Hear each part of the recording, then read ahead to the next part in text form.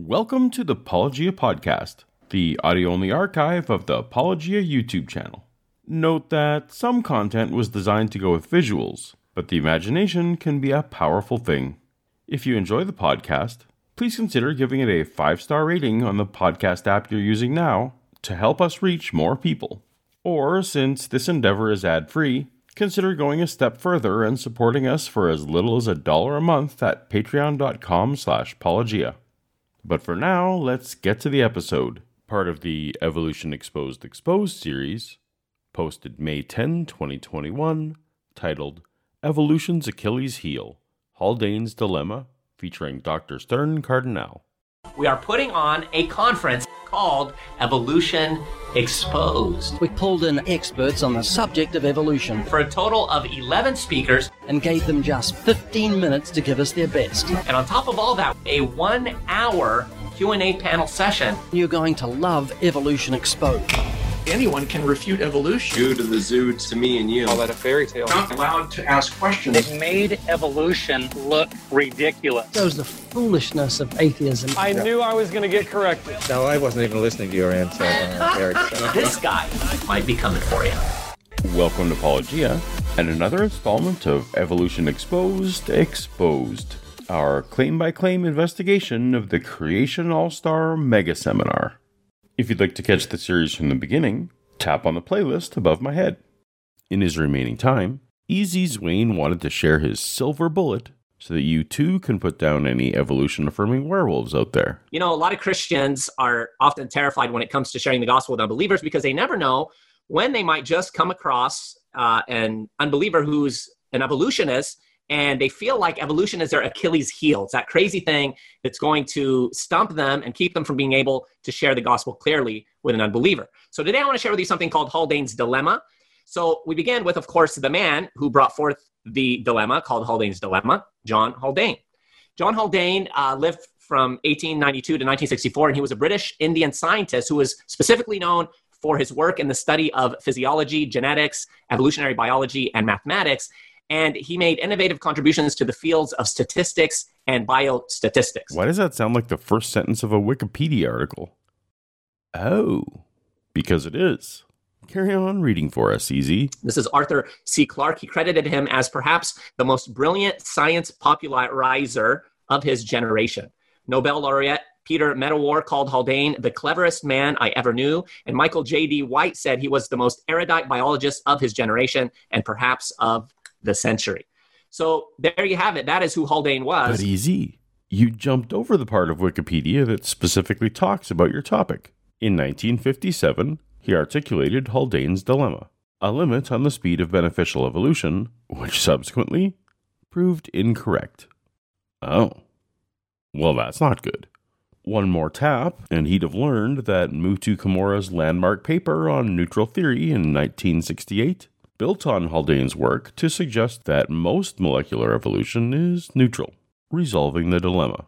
Easy's silver bullet is a 60-year-old quandary that was completely resolved by the scientific community over 50 years ago. But let's not just take Wikipedia's word for it. Walk us through it, Easy. What was Haldane's dilemma? What was it that Haldane ended up realizing was a big problem for evolution? Well, first, we're going to begin with what are called base pairs. The human DNA is made up of 3 billion base pairs. Now, evolutionists have for a long time told us that there's about a 2 to 3% difference between what they would call the glorious ape-like creature from which we descended. Glorious ape-like creature from which we descended? Nobody calls it that. And what they call modern man. 2 to 3% difference. Now, today we're going to be a bit generous. I'm in a generous mood today. We're going to say there's just a 1% difference between the ape-like creature and modern human beings. Now, with that being the case, if there is a 1% difference and you have 3 billion base pairs within the human DNA, that would mean that you would have to have 30 million base pair changes with what are called beneficial mutations in order to go from that ape-like creature over to modern man. Okay, the first substantive problem here is that most of these changes are neutral. Neutral theory and the related nearly neutral theory explore and explain how genetic changes with little or no effect on fitness and physiology can be fixed within a population. Given that most of the genome is not under strong selection, it's only about 5% according to a 2011 study of 29 mammalian genomes, we would expect the vast majority of those tens of millions of differences to have little, if any, functional significance. Now, the next question is, when it comes to evolution, is what is the time involved? Because, of course, time happens to be, if you would, the golden calf of evolution. Well, evolutionists would tell us that it took somewhere between 3 to 5 million years for that ape-like creature to become modern man. 3 to 5 million years. As I said earlier, we are in a very generous mood today. So we're going to say that it actually took 10 million years in order for that to happen. Not 3 to 5, as they say, but 10 million years. Not only generous, but it makes the math easier. Thanks, Easy. Now, changes happen, of course, generationally, and we know that a generation is about 20 years. So if you take that 20 years and you ask yourself, well, how many genetic mutations could have taken place within a generation? We're going to go ahead and say that there was one beneficial mutation per generation, one beneficial mutation every 20 years. I just want to comment here that this is completely contrary to other creationist claims, such as those made by John Sanford related to his genetic entropy hypothesis, where he claims that beneficial mutations virtually never occur. Mutations are pouring in, let's say in the human genome, we get about 100 new mutations per generation per year. Most of those are, almost none of those are beneficial. When we take that and we divide it into the 10 million years that we are being generous with and saying that it took that ape-like creature to become a man, that would mean that you would only come up with 500,000 beneficial mutations. And how many do you need? You need 30 million. The math here ignores two important aspects of how evolution works, and this is the fundamental problems with arguments like this one. But before I get into those problems, I'll start by noting that Haldane's dilemma refers to Haldane's determination that under a very specific set of conditions, there is a limit to the rate at which beneficial mutations can accumulate within a population. In his own writings, Haldane describes a number of situations in which his framework does not apply, and subsequent developments in evolutionary theory, like neutral theory, have further limited the degree to which his work is generally applicable. So claiming, all the other problems aside, that Haldane's limit imposes some kind of universal or generalizable limit on the rate of evolution is itself not a valid claim. So that being said, the first problem with this math is that evolution is a massively parallel process. Within each generation, you don't have one person or one lineage mutating and potentially stumbling upon beneficial mutations. You have the entire population, everyone experiencing mutations all at the same time. The framing of the argument as it's done here assumes that each mutation must occur one at a time, and only after mutation number 10,563 has occurred and fixed in the population can mutation number 10,564 appear. That's not how evolution happens. The second problem is that once all of these different mutations appear in different individuals, they can become linked via recombination. You may remember crossing over from high school biology. That's what we're talking about here. Every generation, you pass on a mix of your mom's alleles and your dad's alleles to your kids. If one mutation occurred in mom and a different mutation occurred in dad, those two separate changes may be found together in your kids due to recombination. So it's the parallel nature of evolutionary change and the process of recombination bringing separate mutations together that invalidate this argument. But friends, here's the kicker.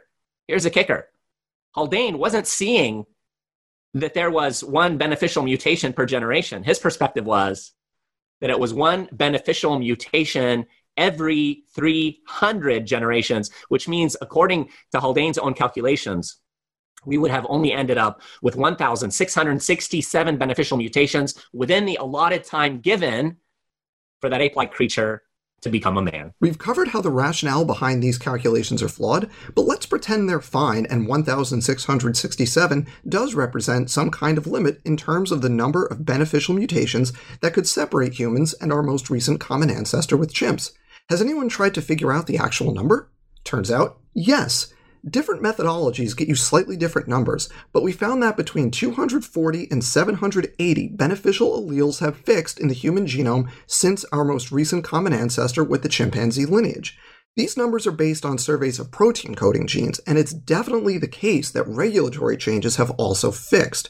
But even if we double the highest estimate here to account for that, which I'll note is completely unrealistic, regulatory sequences make up a tiny fraction of our genome, even compared to the already small fraction that is protein-coding genes, we still come in under the erroneous limit. Friends, Haldane got it right. This is a dilemma, and evolutionists cannot grapple with it.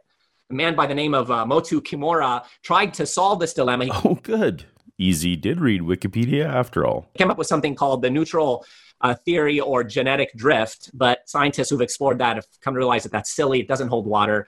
And he brought it forth out of necessity because he had to do something to try to show that evolution is a farce. I just don't know what he's talking about here. Neutral theory is very highly regarded and is a backbone of modern evolutionary theory. There was a 2018 piece by Kern and Hahn arguing that neutral processes are less significant than some make it out to be, and perhaps that's what's being referred to, but then we're ignoring the 2019 response arguing for the importance and utility of neutral theory, with which, it's worth noting, Kern and Hahn mostly agreed. So I have no idea where this idea about neutral theory comes from. But friends, there you have it. According to evolution and the time that is given, even on a generous scale, there is not enough time for evolution to be possible. I wish more Christians would use this dilemma. I'm glad my friend John Harris told me about it, but it's powerful. When you present that to an evolutionist and sharing the gospel, which is always our goal, they're going to see that it's a dilemma, and hopefully it'll be open to the truth of the gospel. As we've just explored, nothing about this argument is true. The underlying assumptions bear no resemblance to how evolution actually happens, ignore that most changes are neutral, and in spite of those problems, the supposed limit is actually higher than the number of documented beneficial changes that have occurred in the human lineage since our most recent common ancestor with chimps. There's no barrier to human evolution here. I hope that encouraged you, and I hope that you recognize Haldane's dilemma is truly the Achilles heel for evolutionists. Achilles heel, Pedro. This is meaning his weaknesses. Oh, the dames, yeah. It's not an Achilles heel, not kryptonite, not a silver bullet. You got any silver bullets? No, me no. Carry on then, we run. Your Majesty, as a doctor, I recommend a vigorous jog. Good for the health. If you're interested in actual scientific knowledge that isn't 50 years obsolete, check out Dan's work on his channel, Creation Myths, where he uses science to address creation myths. He's vastly undersubscribed, so head over there today and tell him that Paulogia sent you. Next time on Evolution Exposed, Brian Osborne of Answers in Genesis makes a startling admission. Even many Christians today would say, but wait, how do you know that, the earth is 6,000 years of age? The Bible doesn't explicitly say that, and it doesn't. See you over there.